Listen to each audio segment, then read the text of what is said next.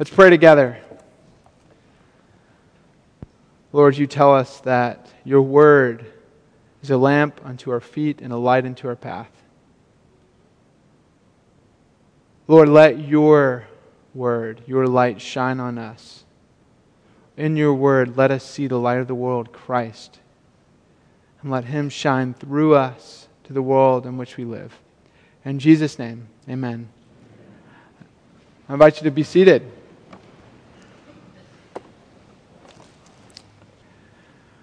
When you imagine the manger scene, what do you see? What comes to your mind's eye when you think about the night of our dear Savior's birth? I want to suggest that in a lot of ways, our picture of the manger scene has been airbrushed over time. It's nostalgic for us. Oftentimes, I see pictures of the Thomas Kinkade Christmas card portraying the nativity in soft light with a picturesque stable on a beautiful hillside, warm and quaint. We think of this romanticized scene of Mary and Joseph and the baby Jesus, and these very well-behaved, well-groomed, nice-smelling animals. Shepherd boys with blonde curls and cute sheep. But oftentimes, this picture and the familiarity with the story breeds kind of a yawning indifference. The story is wonderful, it's heartwarming, but sometimes it feels irrelevant and indifferent from a lot of the issues that our world faces today. But this morning, in this season of Christmas, with a little bit of the magic pass by us, and we're kind of like, oh, we're still celebrating Christmas, everybody else is done with it, I want you to re-look at the manger scene. I want you to look at the circumstances of Jesus' birth, because what I want to suggest is it actually serves as an indictment to the darkness of this world. Think about this. Caesar Augustus was hungry for money. And so he sent out a census to figure out who all that he ruled over so that he could tax them.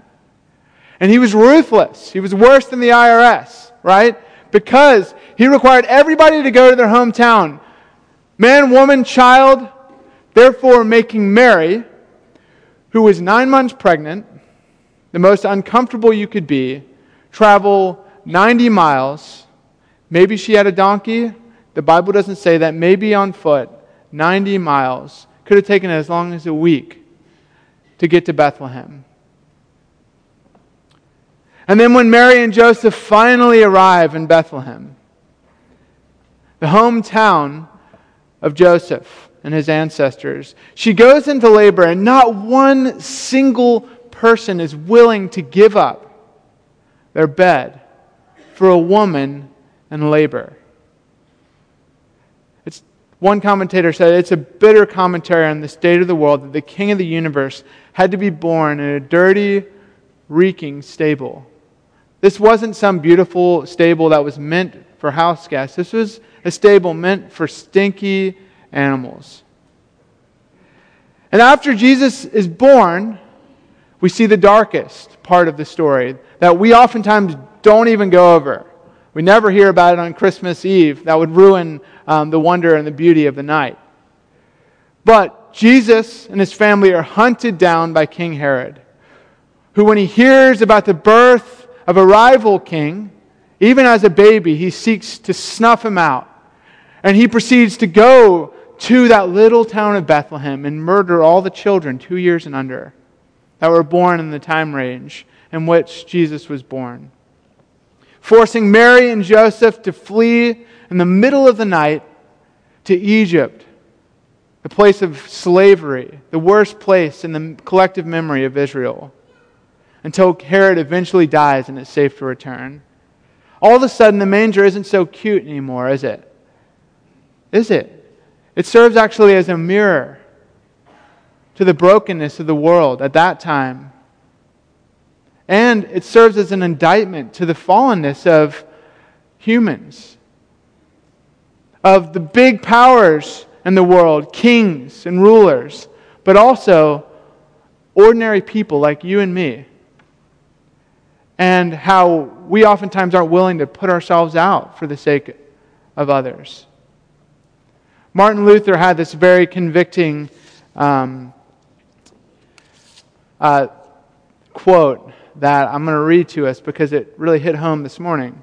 Martin Luther writes, "There are many who, when they hear the poverty of Christ, are almost angry with the citizens of Bethlehem." You're like, what is wrong with them that they would put a mother in labor in a barn? And we denounce their blindness and ingratitude and think, if I had been there, I would have shown the Lord and His mother a more kindly service and would not have permitted them to be treated so miserably. But they do not look by their own side to see how many of their fellow humans are in need, and which they ignore in their misery. Who is there upon the earth that has no poor, miserable, sick, erring ones around him? Who does not exercise his love to those? Who does not do to them as Christ has done to them? Ouch. Martin Luther really knows how to cut to the sinfulness of man. And the reason I cut that out of my sermon, the reason I'm including it, is because this morning at our church, there was a man who slept under the tent. A young guy in his 30s who shared with me that he struggles from addiction, and it's led to brokenness in his family. And so he's going to town and seeing where he can find hospitality. And he sat down across from me while I was spending the last 15 minutes kind of internalizing the sermon in my office. And he said, "Do you have time?" And I wanted to say, "No, I don't. I'm not as ready as I want to be for this sermon." But Martin Luther's quote haunted me, and I said, "Yeah, let's talk." And I got to hear some of his story and the beauty that Christ has broken into his life in the last few years. And he's still struggling with addiction, but Christ has shined on him. And then he said, "What can I do for you?" I'm not kidding. It seems like too good of a sermon illustration. This happened like an hour ago. He said, "What can I do for you?" And I said, "Can you pray for me? I'm not feeling as good about the sermon as I would like." And then he came over and laid his hand on my shoulder and prayed over me the most beautiful prayer, Spirit-filled prayer. But oftentimes those people I'm too busy for, we're too busy for, or we think that, yeah, there's got to be something deeply wrong with them if they're sleeping under a tent during the Christmas season. And so, this picture of the manger scene serves for us as an indictment, as a mirror to the brokenness of the world. That we do live in a dark world, and we recognize that there's a darkness even within us. There's all sorts of staggering, sad, dark things that point to the world that we live in. The teen suicide rate I read recently was up 75% from 2006 to 2016. You know, we're oftentimes insulated from the darkness of the world, but there's sexual assault that happens in every community. There's lives that are torn apart and families that are torn apart by alcoholism and addiction. Marriages that are struggling. We do still live in a dark world. And if the world that Jesus stepped into 2,000 years ago, if the manger scene had something deeply relevant, deeply symbolic, deeply powerful to tell them, then maybe the manger scene in the 21st century and the darkness that we face in our society and in our homes, maybe the manger scene is just as relevant as it always has been. It's not a cute story, but it's a story of God with us. That God comes down into the darkness. So today I want to look at how Jesus' birth speaks to that darkness. Specifically that darkness that we don't want to look at in our own lives or in our world. And can anything more than sentimentality be found at the manger scene? Can true hope be found in a stable? So if you have your Bibles, go ahead and open them up. We're in John 1. John 1, starting in verse 1. This is John's account. This is on page 886. This is John's account of the nativity scene. So Matthew and Luke give an historical account. John gives a theological account. He peels back what's happening in the heavenlies. the spiritual implications of what happened when Jesus was born into the world. And don't miss it. This is just as relevant for our understanding of what happened on that night 2,000 years ago as the cuteness of the Luke story is. It says, in the beginning was the Word. The Word is that idea of logos. That idea of the Word. And in the Greek, for the Stoics at the time, in the contemporary time, the Stoics said that the world was made by the Logos. And that was this impersonal reason. It was the idea of a reason, a concept, that the world was made, and behind the world, there was reason that made sense out of the world. Similar to what a lot of people would say about our world that we live in, that there's concepts behind the world. Maybe the concept of karma, that if you do something bad, you get something bad. Or the concept of math, that there is this order to the universe. Or Darwinianism, the concept that drives the world is the survival of the fittest. And that's how that species evolved. That's how we got here. And so John was picking up on the Greek thought, the idea of logos, but he takes it so much further than they did. To them, it was a reason that was behind the universe, a concept. But he says, in the beginning was the Word, and the beginning was logos. And then he says, and the Word was with God. And that word with isn't just in close proximity to God. It actually means that the Word, the logos, was in relationship to God. And it's almost like a picture that is blurry at first. We're like, what is John talking about here? It becomes more clear in the next verse. And he says, the Word was God. There we realize he's talking about the Son of God, the eternal pre-existent Son of God.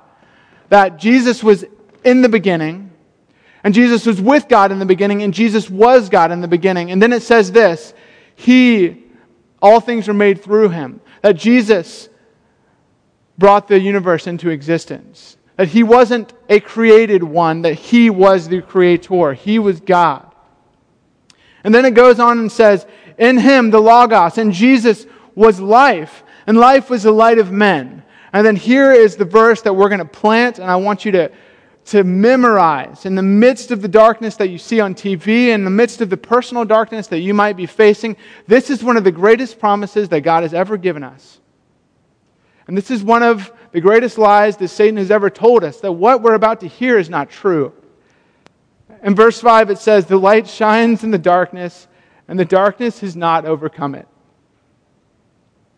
That the light has shined in the darkness, and the darkness has not overcome it. And everything in our world says that's not true. But God says this is what Jesus came to do. The light has not been overcome by the darkness. So no matter what you're going through, if you're despairing some relationship, if you're in a depression right now, if you cannot see the light, hear this promise, cling to this promise that the darkness has not overcome the light.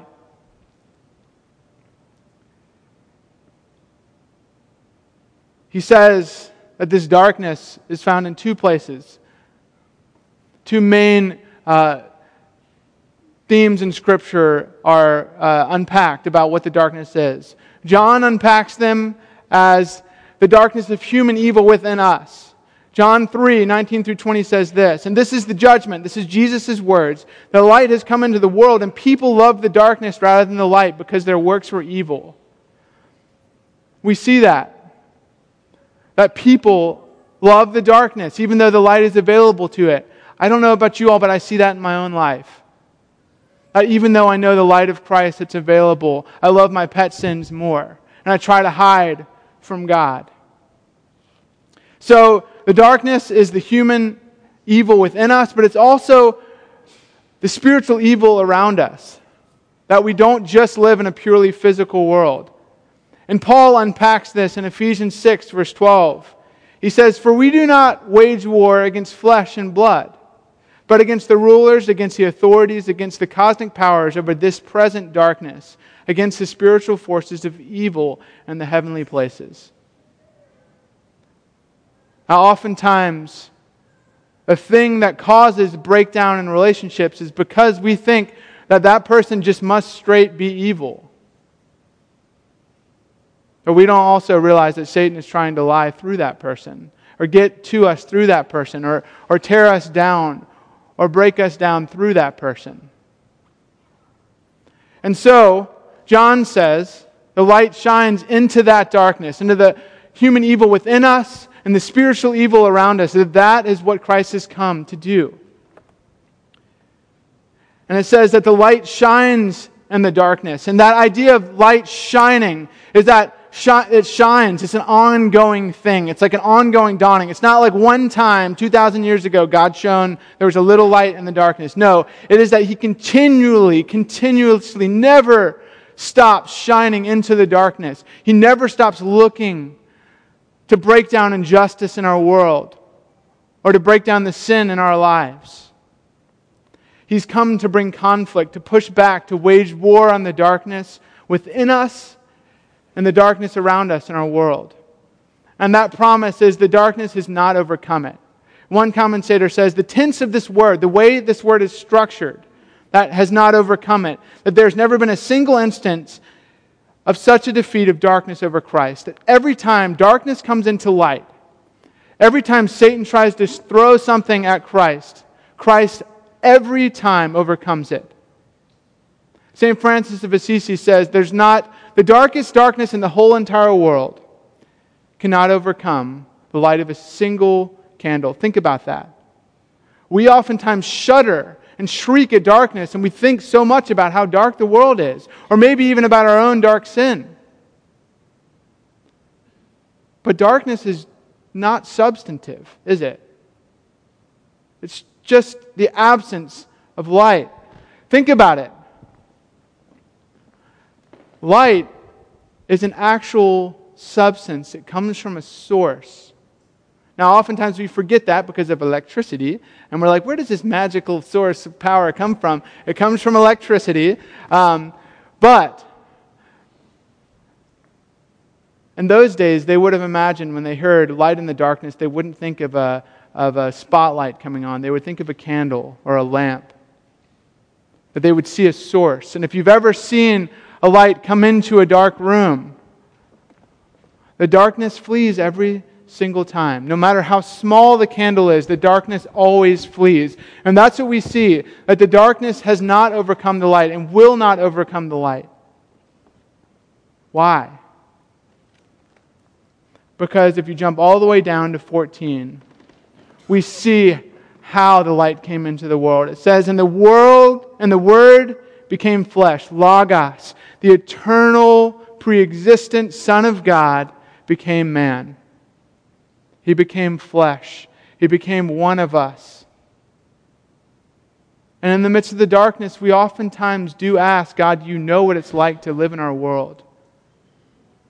Do you realize how dark it is of what I'm going through or what I'm witnessing? And God can say beyond the shadow of a doubt, yes, I do, because I became flesh. I have hungered and thirsted as you've hungered and thirsted. I've grieved as you have grieved. I've been tempted as you have been tempted. Trust me, the light has not been overcome. The Word has become flesh and dwelt among us. That idea is He's come to be with us, to abide with us, to make His home here in this dark world. But then this is what's so surprising. We could see that the Son of God coming down to earth as this powerful moment where we see power and victory. If I was going to imagine the scene of God coming to earth, it would be in glory and power and majesty. But what is the picture that God has given us? And I want to read this prophecy from Isaiah. This is Isaiah 9, 2 through 7. I'm about to show a movie clip, so if you're zoning out, zone back in, because the movie clip isn't going to make sense without this little verse. Isaiah 9, 2 through 7. It says, "The people who walked in darkness have seen a great light. Those who dwelt in the land of deep darkness, on them has light shone." So it's speaking of the darkness that Israel is going through, and that there's going to be a light. And I want you to notice the dark language of war and oppression in this next verse, in verse 4 of Isaiah 9. It says, "For the yoke of his burden and the staff for his oppressor and the staff for his shoulder and the rod of his oppressor." So it's the idea of a bloody rod that's been beating on the backs of the people. It says, "You have broken that rod as on the day of Midian." And it says, "For every boot of the trampling warrior in battle tumult." So it's this idea of a trampling warrior, bloody boots, tearing down the people of God, tearing down the innocent. And it says, "Every garment rolled in blood." It's this very visceral image that shows us of the darkness of the world. Every one of those boots, every garment will be burned as fuel for the fire. That's what God has come to do, to bring justice, to bring light into the darkness. And then we see the picture of how. But it's not the picture we'd expect of a great warrior come to cast out the darkness. It says the very next verse, "For to us a child is born. To us a son is given. And the government shall be upon his shoulder, and his name shall be called Wonderful Counselor, Mighty God, Everlasting Father, Prince of Peace. And of the increase of his government and of peace there will be no end." And so it's the picture of this child that serves as a sunrise, as light spreads out and brings justice, not as quickly as we would like, but yet steadily. The light has shone in the darkness, and the darkness has not overcome it. And it says, "And of the increase of his government and of peace there will be no end. And on the throne of David and over his kingdom to establish it and uphold it with justice and with righteousness from this time forth forevermore. For to us a child is born, to us a son is given." It's a radically different picture than we'd expect. But this Christ child has been upending empires and upending human sin since the day he was born. Now, my favorite Christmas movie is a movie called Children of Men. Now, if you've ever seen that movie, you're like, what are you talking about? That's not a Christmas movie. That's not the type of Christmas Eve movie you would want to watch with your family.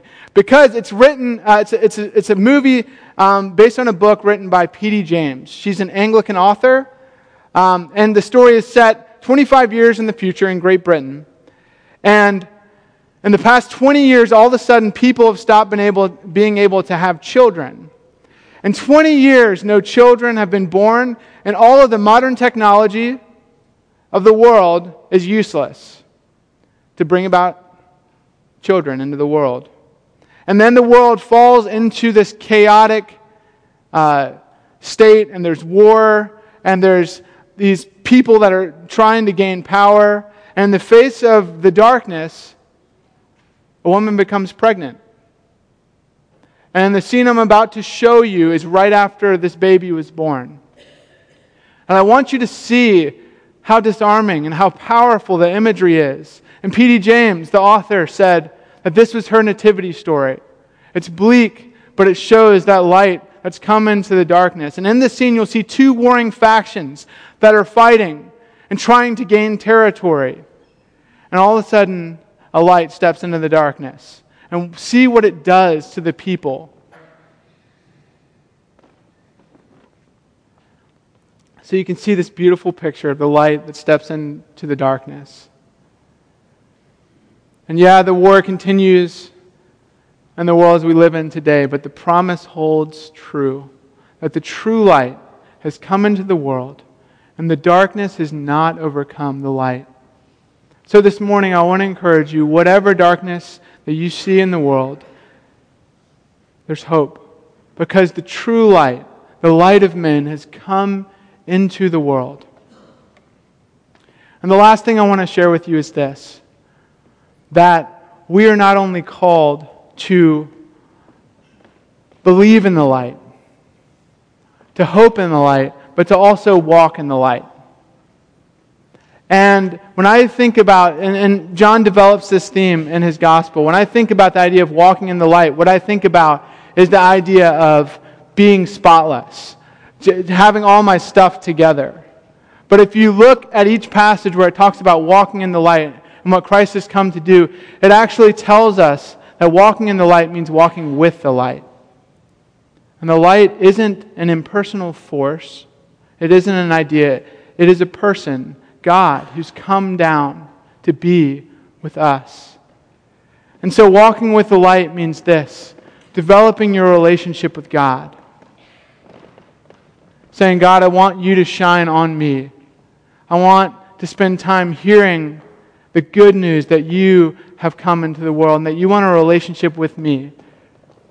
And yes, I will say, if you're in a place where you're not, this past year, 2018, I haven't really been walking closely to Jesus, I want to give you a warning. If you're hungry, if you want that true light, it's going to be a little threatening as you walk towards Jesus, because you're going to think that maybe His light is too bright for you.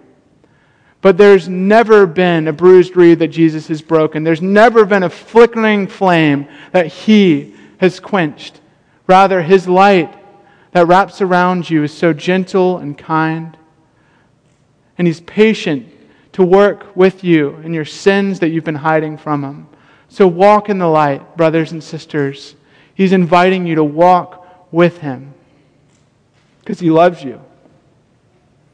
And He's come to be with us. The Word of God has become flesh. The light has not overcome the darkness. Oh, come, let us adore Him. Let's pray.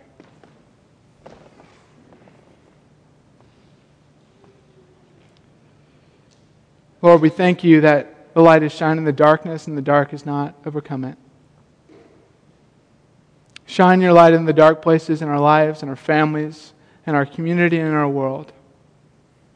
And teach us this year to walk in the light of Christ. In Jesus' name, amen.